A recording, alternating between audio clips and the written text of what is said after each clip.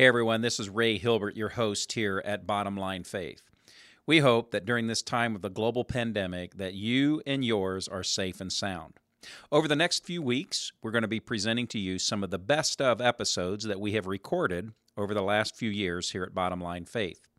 We're doing this in order to bring you some of the best high-profile and specialized speakers to help you navigate this crisis in your leadership in the marketplace. We'll be back with you soon with some new episodes of Bottom Line Faith, but for now, we hope and pray that this episode will be of tremendous value to help you live out your faith in the marketplace. And now, the show that bridges the gap between faith and business. Welcome to Bottom Line Faith. Well, folks, hello. This is Ray Hilbert. I am your host here at Bottom Line Faith, and I'd like to welcome you back to another episode of the program. Oh my gosh, I feel like I've got the best opportunity on the planet where I get to interview the most amazing Christ followers. North to south, east to west, we travel, sometimes through technology, sometimes on the airplane, where we get to interview some of the most amazing Christ followers in a wide variety of fields and disciplines and area of subject matter expertise. But what all of these leaders have in these conversations is a commonality of two things: a love of Jesus Christ, and secondly, their desire to help others live out their faith in the marketplace. Our tagline here at Bottom Line Faith, we're all about eternal business and real life. And we know that as a follower of Christ in the marketplace, you want to glorify Jesus. And at the same time, you have real responsibilities, you have real deadlines and real things that you're accountable for in the marketplace. So that's what we're trying to do, is help you to do both of those things better. I am really, really excited. Coming to us today via telephone from Columbus, Ohio, is Tim Kight. And let me just read a couple of thoughts or a couple of things about Tim's background. We're going to learn more about his story.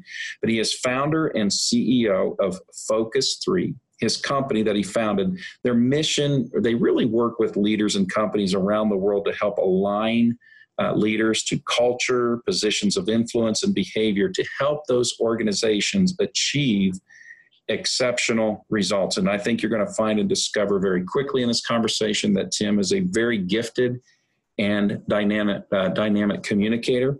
His work with Ohio State University, the Ohio State University, I must add, football program in particular, has been featured in the Wall Street Journal, Sports Illustrated, ESPN, and in the New York Times best-selling book, Above the Line. Tim, welcome to Bottom Line Faith. Thanks, Ray. It's really great being with you. Thanks. Well, we're going to have some fun. And one of the things, as I said in the opening comments there, is we get to talk with some of the best subject matter experts in the country on this whole concept of living out faith in business and in the marketplace. So as a starting point, tell us a little bit about how you came to Christ and specifically your background in athletics, because I think that was all formational, and then kind of what led you to starting your firm, Focus 3. Yeah, I as I shared with you earlier before we began the recording, I was a student athlete at Ohio State a long time ago, and just 1 year at Ohio State, then transferred to UCLA. And it was while on campus at UCLA that I got connected to Campus Crusade, Fellowship of Christian Athletes, some of the on-campus ministries. And it was through that interaction, other athletes and some of the staff people going to events, that I was presented with the gospel and would go to Bible studies. And through a series of interactions and a lot of doubt on my part, and then trying to push back against the teachings of the Bible, and then doing my own study into it, discovering the Bible did in fact speak truth, I came to this realization that what the gospel said was true, and that what the Bible says about who Jesus is and why he came to this earth and his claim in our life, it was true. And I had to make a decision. It was a Josh McDowell event where I had to make a decision. I know it's true. Now what am I going to do about it? And I remember distinctly, way back in 1972 in UCLA, where I accepted Jesus into my life and dedicated my life to Christ. And that was obviously a huge event for me, and have never looked back. So it's been many, many years, and it's been an awesome journey.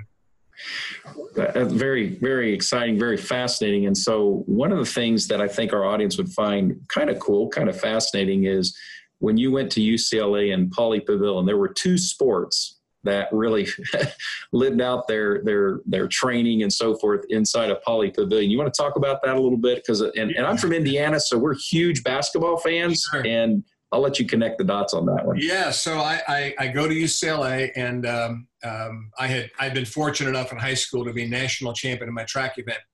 So I had lots of opportunities, both out of high school, then transferring from Ohio State, and finally chose UCLA. And so I go there, and I discovered that the two sports that are housed in Poly Pavilion are basketball and track. And we're the only two in that building, other sports, other places. And of course, the coach at the time was John Wooden. And his final 3 years. And while I was there, he won his 9th and 10th national championships. And it was that unique interaction with Coach Wooden during those 3 years, which was very, that interaction was so unique for me and inspired and triggered in me this passion for what is leadership, what is culture, how do you put a team of people together to achieve incredible things. And I just learned I learned so much from Coach Wooden while I was there, and things that to this day, I mean, I draw upon a lot of his insights every day. One of the things, by the way, Coach Wooden had me do was read the book Man's Search for Meaning by Viktor Frankl. And I don't know if you or have you read that book by chance, Ray? Years ago. Yeah, so I read that and was really struck by the incredible courage and resilience that Dr. Frankl exhibited, and he was in the concentration camps of Nazi Germany, and he observed himself and the other prisoners and the guards, and he wrote about it. And that's where this notion of, to me anyway, where this notion of how do I respond to life situations, and that courage and resilience and vision were a critical part of living an effective life. And Coach Wooden was instrumental in pushing me to read and understand and absorb the timeless truth in that book. Well, that's where you came to Christ, and you had your formation spiritually, and leadership formation and so forth really took place in those years. And so at some point, I would suspect that all of that helped to lay the foundation for your company, Focus 3. Why don't you tell us a little bit about what led to you starting your firm and what you all do, and what does Focus 3 mean? Yeah, I mean, the journey from then to now was one of, studying and trying to understand leadership at whatever level you do when you're a collegian. And then I coached high school football and track for a year following UCLA in Los Angeles. And now I'm thrust from being an athlete now to being a coach, and had to be on a staff, and I'm an assistant coach. And then I finished up there and went to grad school at Princeton Seminary, where I was also a coach. And so every place I would go, I recognized the need for leadership. I got involved in a church. I actually became licensed in a church and served as a youth pastor. Again, more need for leadership. So it became quite evident to me that I was living in an organizational world where leadership, culture, teaming, behavior, discipline mattered a great deal, not just in athletics, not just in college, but at all things. So I began a systematic development of tools to really focus on 3 things, which is what my company is today: leadership, culture, and behavior. And when I finished up, did two years at Princeton and then off to Europe with Dr. Francis Schaeffer at L'Abri, same thing, recognizing that God was and is very much wants us to understand the organizational world, that we're not out there just guessing, that he wants us disciplined and effective as we interact with that world. So long story short, I put together a toolbox. I put together a systematic approach to building leaders, building culture, and building disciplined behavior, and went back to Southern California and started the company. And Focus 3 stands for those 3 things: leadership, culture, behavior. And I've been doing it for 35 years all around the world. And it's been an amazing journey.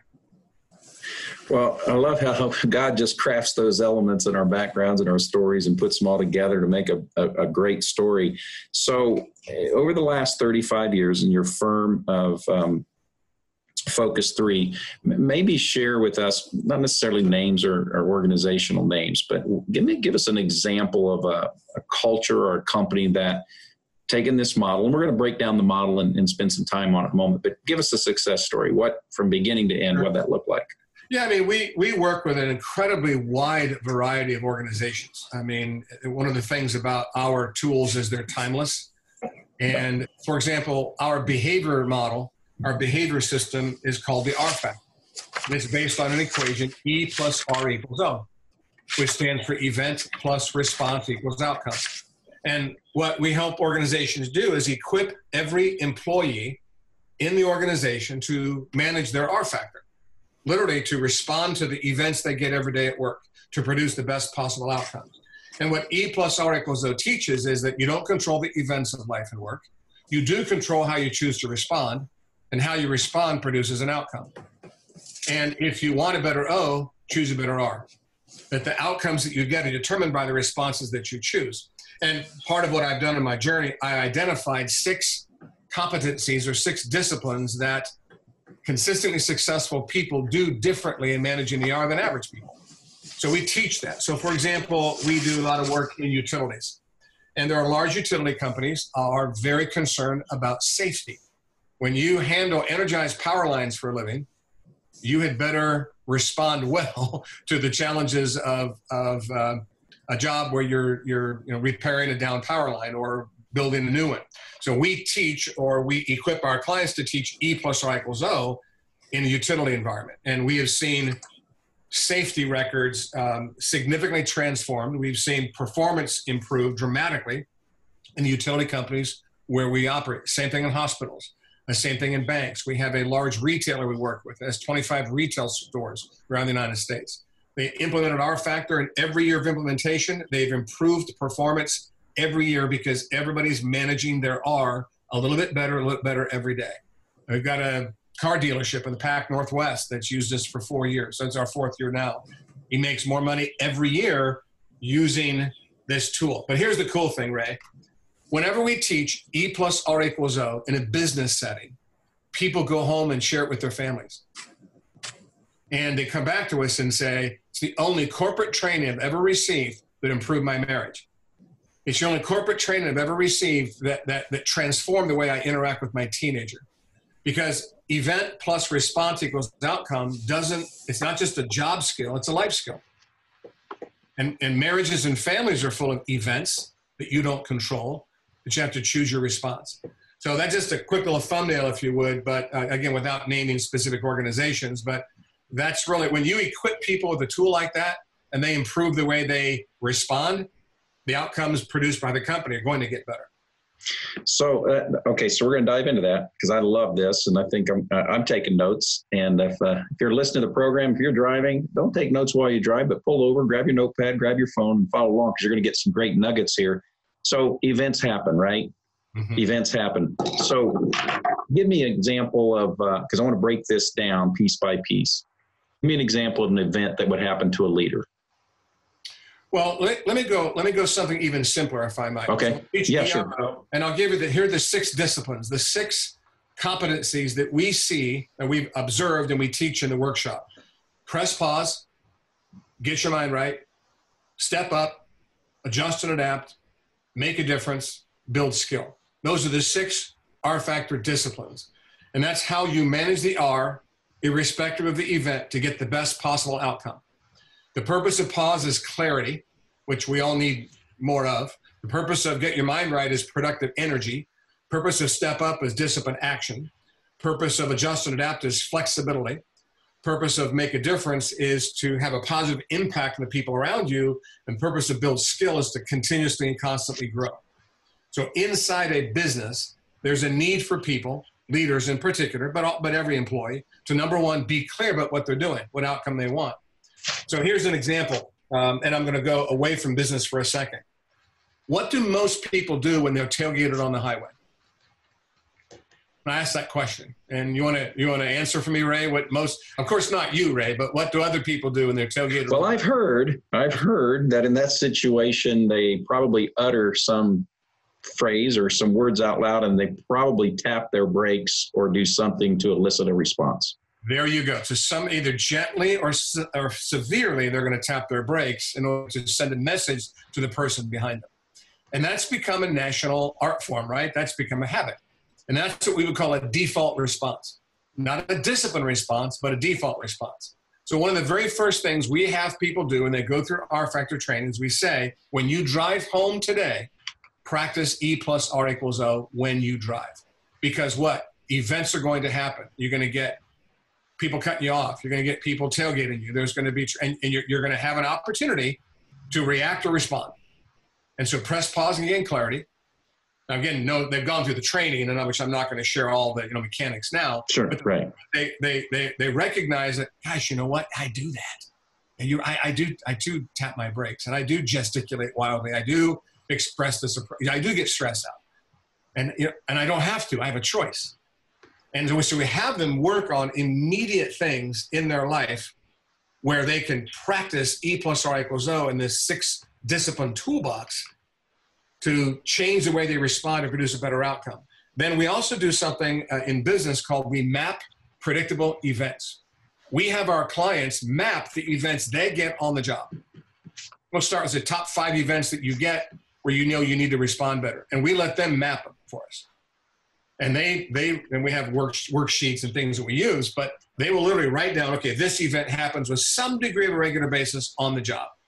Whether I'm a CEO or a manager or a supervisor or I'm a foreman or I'm an hourly employee, here's 4 or 5 events that I get on the job. And then we have them map out what's the default response you engage in, which does not produce a great result, and what's a disciplined response that you engage in that does produce a result that you want. And they'll look at it, and they'll begin to evaluate themselves situationally, behaviorally, and recognize I have choices. And I don't have to react on default. I can respond with discipline. Pretty common thing. People who are chronic complainers, and you need to have a difficult conversation with them, what do? That's an E that you get. That's an E that leaders get.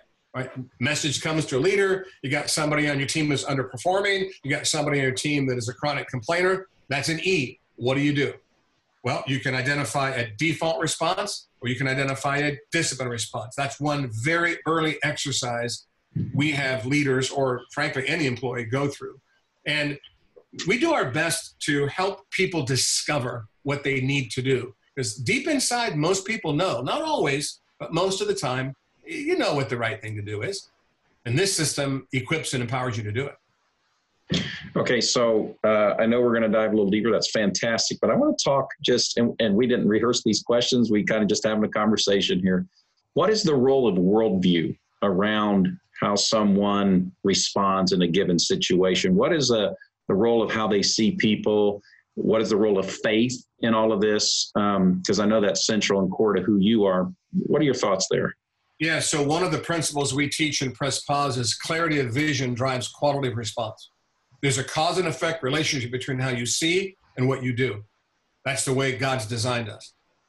I'll say it again. There's a cause and effect relationship between what you see and what you do, between perception and action. That's simply the way the human mind and heart operate. And and just go back to as mentioned a moment ago, there's discipline response and default response. Yeah. Discipline, and there's discipline perception, and there's default perception. And one of the reasons we don't see as clearly as we need to, and there's a lot of them, but there's 3 thinking traps, 3 perception traps that get in our way of seeing clearly. One is called the spotlight effect, one is called negativity bias, and one is called confirmation bias. Now, these aren't large worldviews, but these are like situational views, right? And I'll come back to worldview in a minute, but the spotlight effect is when I only see a part of the situation, but I treat it as if it's the whole. It's reductionism. It's limiting my perception, but acting like I see everything.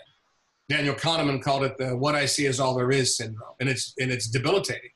The second one's negativity bias, and that is the tendency of human beings to find, focus, and fixate on the negative, and to not see and understand the positive. And the third thinking trap there is confirmation bias, which is looking for confirming evidence and ignoring disconfirming evidence. Well, if those 3 traps are shaping how I see an event, I'm not going to respond well. I'm not going to respond well. So when I teach the mechanics around that, it's interesting to watch an audience because everybody shakes their head like you are right now. That's very intuitive. And they understand, you know what, there's truth to be found in there. There's a better way to be seeing this, which is interesting because I'm a huge believer in the correspondence view of reality, that God has created a world where reality is seeable. It exists. I don't embrace postmodernism. I don't embrace radical relativism. I believe truth is there to be found. And when I was, one of my great, in addition to Coach Wooden, Francis Schaeffer had a massive impact on my life. And when I studied with him in L'Abri, one of the things he kept, are you aware of Francis Schaeffer? I mean, that's a name I threw that out. A little. Yeah. But Dr. Schaeffer kept talking about the importance of seeing reality with clarity and courage. And I believe that reality is not so much difficult to see. I think it's difficult to accept. And does that make sense? Oh, yes, it does. And I want to go back to the story of the person bumper, telling your bumper in a moment, but continue your thought. Yeah. So what we do is we help people strip away, we call it remove the filters that screen out realities you don't want to see. And we help them strip away their filters to see more of the situation, to not get pulled into negativity, to understand that there is evidence out there that they know they need to take into consideration that they're rejecting because it doesn't align with who they are. And from a worldview perspective, I know that all people have a tendency to see the world in a way that protects their image of themselves. That's how, and that's in the language of the faith, that's the fallen nature of man. Yeah. So one of the things that we strive to do is to get people to step back and see themselves and their situations with clarity and courage. And it's the clarity part that's first and the courage part that comes second. And I'm telling you, Ray, it is so incredible for 35 years what I've seen happen in every conceivable type of organization around the world when people implement this tool. And for whatever reason, maybe it's because it aligns with God's architecture, people relax a little bit and they go, you know what? I've known that goes on in my life and I need to see it differently. And thank you for giving me a mechanism and a framework to help me do that. And we've seen people have epiphanies and it's awesome. It's very powerful. So now I'd like to go back. I'm driving down the road and that same person comes up on my bumper. And now I've been through your training. I've been through your coaching. What's going to be different? What's going to be fundamentally different in how I handle that situation? The process and the act of seeing differently is called reframing. Yep. And if my frame is, I own that space of the highway and that person behind me is competing with me and I'm going to compete back with that person and I'm not going to let him have my space. And I'm going to teach him a lesson. I'm going to hold him back. If that's my frame, if that's my perception, I will get angry. I'll get competitive. I'll get combative. And the least dangerous thing I'll do is tap my brakes. That's the least dangerous thing that I do. Stress goes up, risk goes up. So what we teach people is how to reframe. See it differently. And here's a key thing. Say it differently. A frame has a see and a say piece to it, a visual and a verbal. We call it focus and self-talk. So we teach people, prepare your self-talk before you put the car in drive. Yeah. Be prepared. Anticipate predictable events. Write a script. Paul said, take every thought captive to obey Christ. That's what this is. So for example, I've got a script that I use because I left to myself, I'll compete. I'll compete. Sure. Yes. Plus I'm a fisherman. I've got a truck. Big 4-door Toyota Tundra. In the old days, I want you to tailgate me. Bring it on, man. Let's play. You want to dance? Let's go. So here's my script. Be safe, move over, let them go. That's my reframe. Be safe, move over, let them go. Now, there's another voice inside of me. My default voice is screaming, don't let them go. Don't let them have that space. And you got a battle now, right? Yeah. Battle between what I would call a disciplined voice and default voice. An above the line voice and a below the line voice. A voice that helps you and is safe, and a voice that hurts you and is combative and hurts other people. And you make the decision what voice you listen to. And you are the author of both of those voices. Mm-hmm. Here's a core message from scripture and just from the world of cognitive science. The emotions you feed will grow. Yeah. And if you feed that below the line default emotion, it will grow. You feed anger, it will grow. You feel fear, it will grow. you feel jealousy, resentment, it will grow. But if you feed courage, if you feed optimism, if you feed productivity, if you feed resilience, it will grow. And every day, every person makes a decision about what voice they use and what emotions they choose to feed. It's just the way God built his universe. And if we're going to get better in life, we've got to feed the right emotions. Okay, so I'm going to speculate here that if a company or an organization can have a group of leaders who are mastering this approach, mastering this process, that's going to have a radical impact on the culture of that organization. Is that a fair statement? Absolutely, yes. Yeah. And so would you talk a little bit about that? Would you talk about the impact of culture and leadership? Does culture, is that defined by leadership, or do leaders, how does that all work together? It's chicken egg. Which comes first, the leaders with this kind of mindset defining the culture, or saying that's going to be the culture, and how do we build the leaders? Can you speak to that a little bit? Yeah, those are two sides of the same coin. So we always begin every engagement with something we call the performance pathway. And picture in your mind, moving left to right, leaders, culture, behavior, results. That leaders create culture, culture drives behavior, and behavior produces results. That's the physics of every organization on the planet. And that's God's design. So leaders, through their activities, their words, their behavior, the things that they do every day, what they focus on, what they don't focus on, what they talk about, what they don't talk about, what they encourage, what they allow, they build a culture. And then that culture shapes the behavior of people, and the behavior of people drives the performance of the business, produces results. And the elite organizations around the world today have leaders who understand this. Culture is not built on what you proclaim, it's built on what you practice, promote, and permit. Mm-hmm. Say that again. Culture is not built on what you proclaim, it's built on what you practice, what you promote, and what you permit. And every organization today has some form of core values statement. And you should. I understand that. We help organizations do that. We call that a culture playbook. We've got a defined specific methodology for doing it. But a culture playbook or a core values statement doesn't build a culture. Leaders do. A statement, it's the quality of the leader is more important than the clarity of the statement. And yes, you got to have a great statement, but the leader must behave. The leader must set the example. The Marine Corps, ductus exemplo, lead by example. And employees are tuned in to when leaders say one thing and do something different. Yeah. And nothing will kill culture faster when there's inconsistency between what a leader says and what a leader does. And one last thought on that, Ray, just deeply, when it comes to leadership, if the culture is not happening in you, it won't happen through you. It's not a shallow thing. It's a deep commitment the leader makes from the heart. And that's where culture begins, is in the attitude and behavior of leaders. That is so powerful, Tim. And before we go on, I just want to pause for just a second. If our audience is like me right now, they're taking notes, they're learning like crazy. This is amazing stuff. What is the best way, Tim, for our audience to, find out about you, connect with you, learn more? What would you say there? A couple things, several ways. One, I'm on Twitter and LinkedIn every day. I communicate this content constantly on social media, and my Twitter is @TimothyKite. And that's KIGHT, @TimothyKite. And same thing on LinkedIn. You can find me there.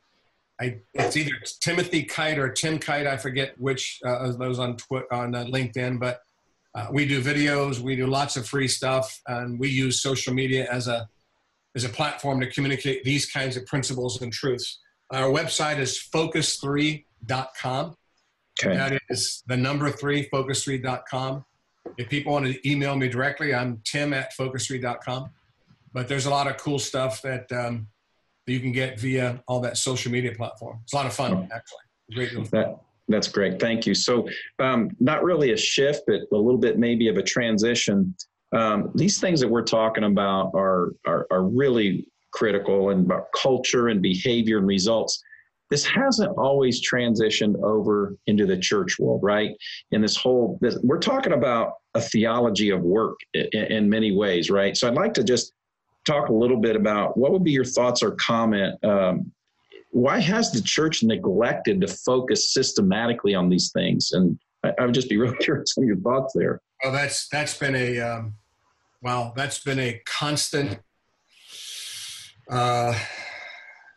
mission dilemma. Yeah, I mean, yes, it is, but it's also it's heavy on my heart. I think about it and pray about it every single day. One other thought: if I write a daily devotional, it's called, and you can follow it on acalltoexcellence.com. acalltoexcellence.com. It's a website. I go verse by verse through the Bible. We're going through the book of Proverbs right now. And it actually started, it was an email exchange between me and Urban Meyer years ago, because Coach Meyer and I talk Bible all the time. And on a regular basis in my devotional, I talk about the relationship between work and the Christian faith. And it's interesting, there's been a huge increase in activity around ministries that address books, articles, blogs, talking about faith at work, which I'm very grateful for. And I hope it proliferates and continues. But you said an interesting thing. There isn't, though, a systematic approach by the church for the theology of work. And when I talk to pastors, I say, please look out over your congregation and on Sunday mornings, understand something. Those people spend the vast majority of their life at work, waking hours. And the Bible, our Bible, the Word of God, God's design, work 6 days, rest on the seventh. That wasn't an accident. Harvard Business School didn't invent that. Mm-hmm. Our Creator did. And I believe the most important worship hymn you sing every day is the work that you do. Work is not an afterthought. God designed work as a primary reason for why he created us and by which we function according to his kingdom. And he created us to be workers on this planet. Now, the fall broke us, but the fall didn't break work. The work is hard because the world is broken and fallen. Work is hard because we're broken and fallen. But the commandment to have dominion continues to exist. Right. So the Lord's call to us is to be workers. And for whatever reason, the church has slid into like a dualism where the spiritual stuff is more important, the physical stuff not so much.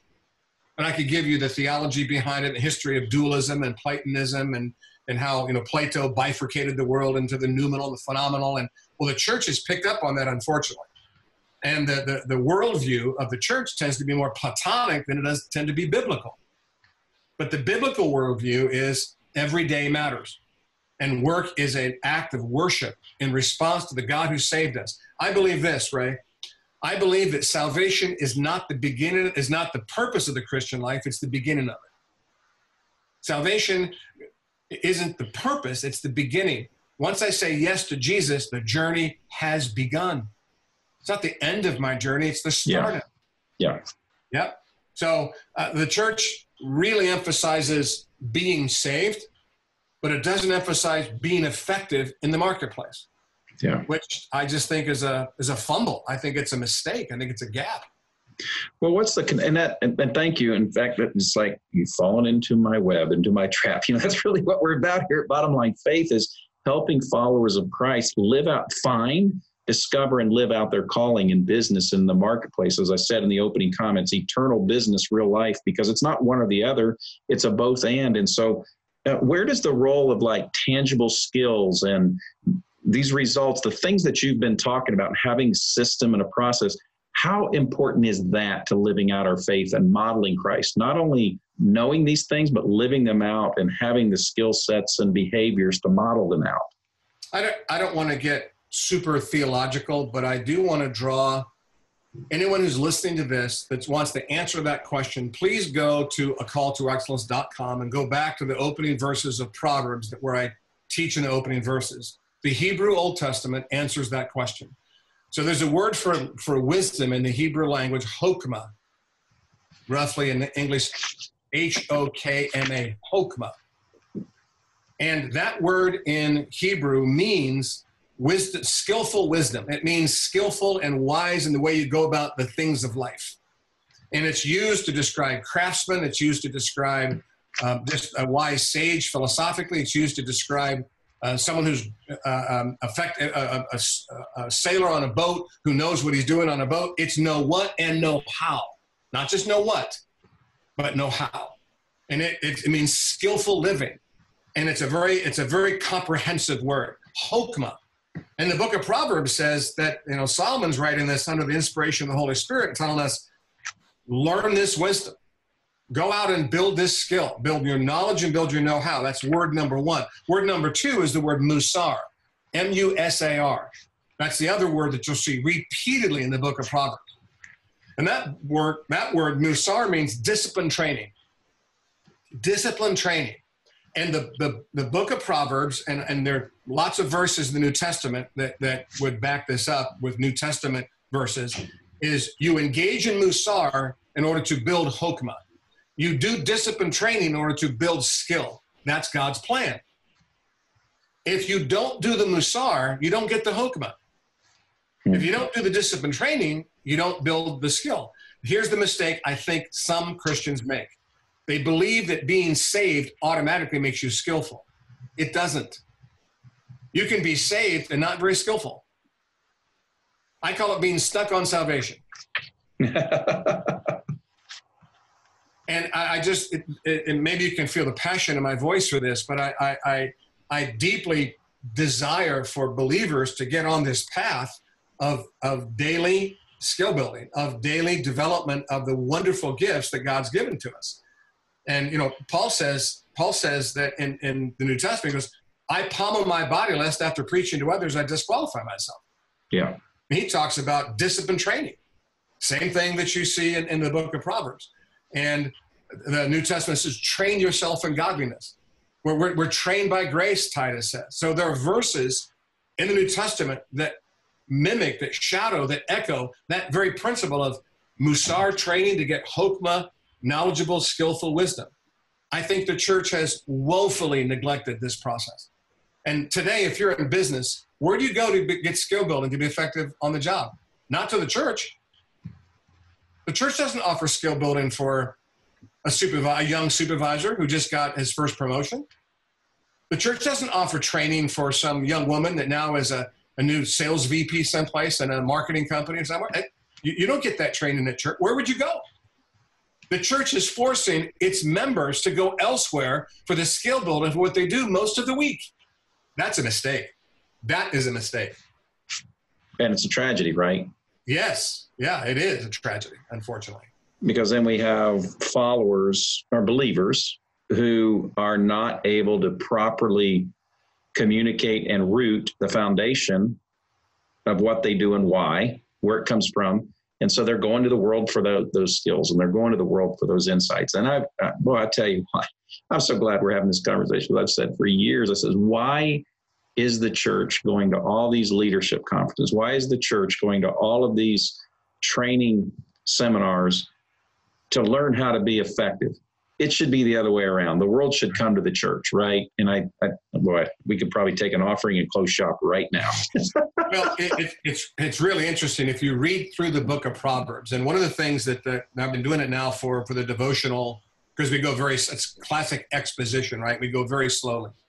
And I read it in Hebrew, and then I write about it. And it has been deeply, profoundly transformational for me, Ray, over the last 2 years, studying the book of Proverbs, because it is so rich with practical advice for how to navigate the stuff of the world.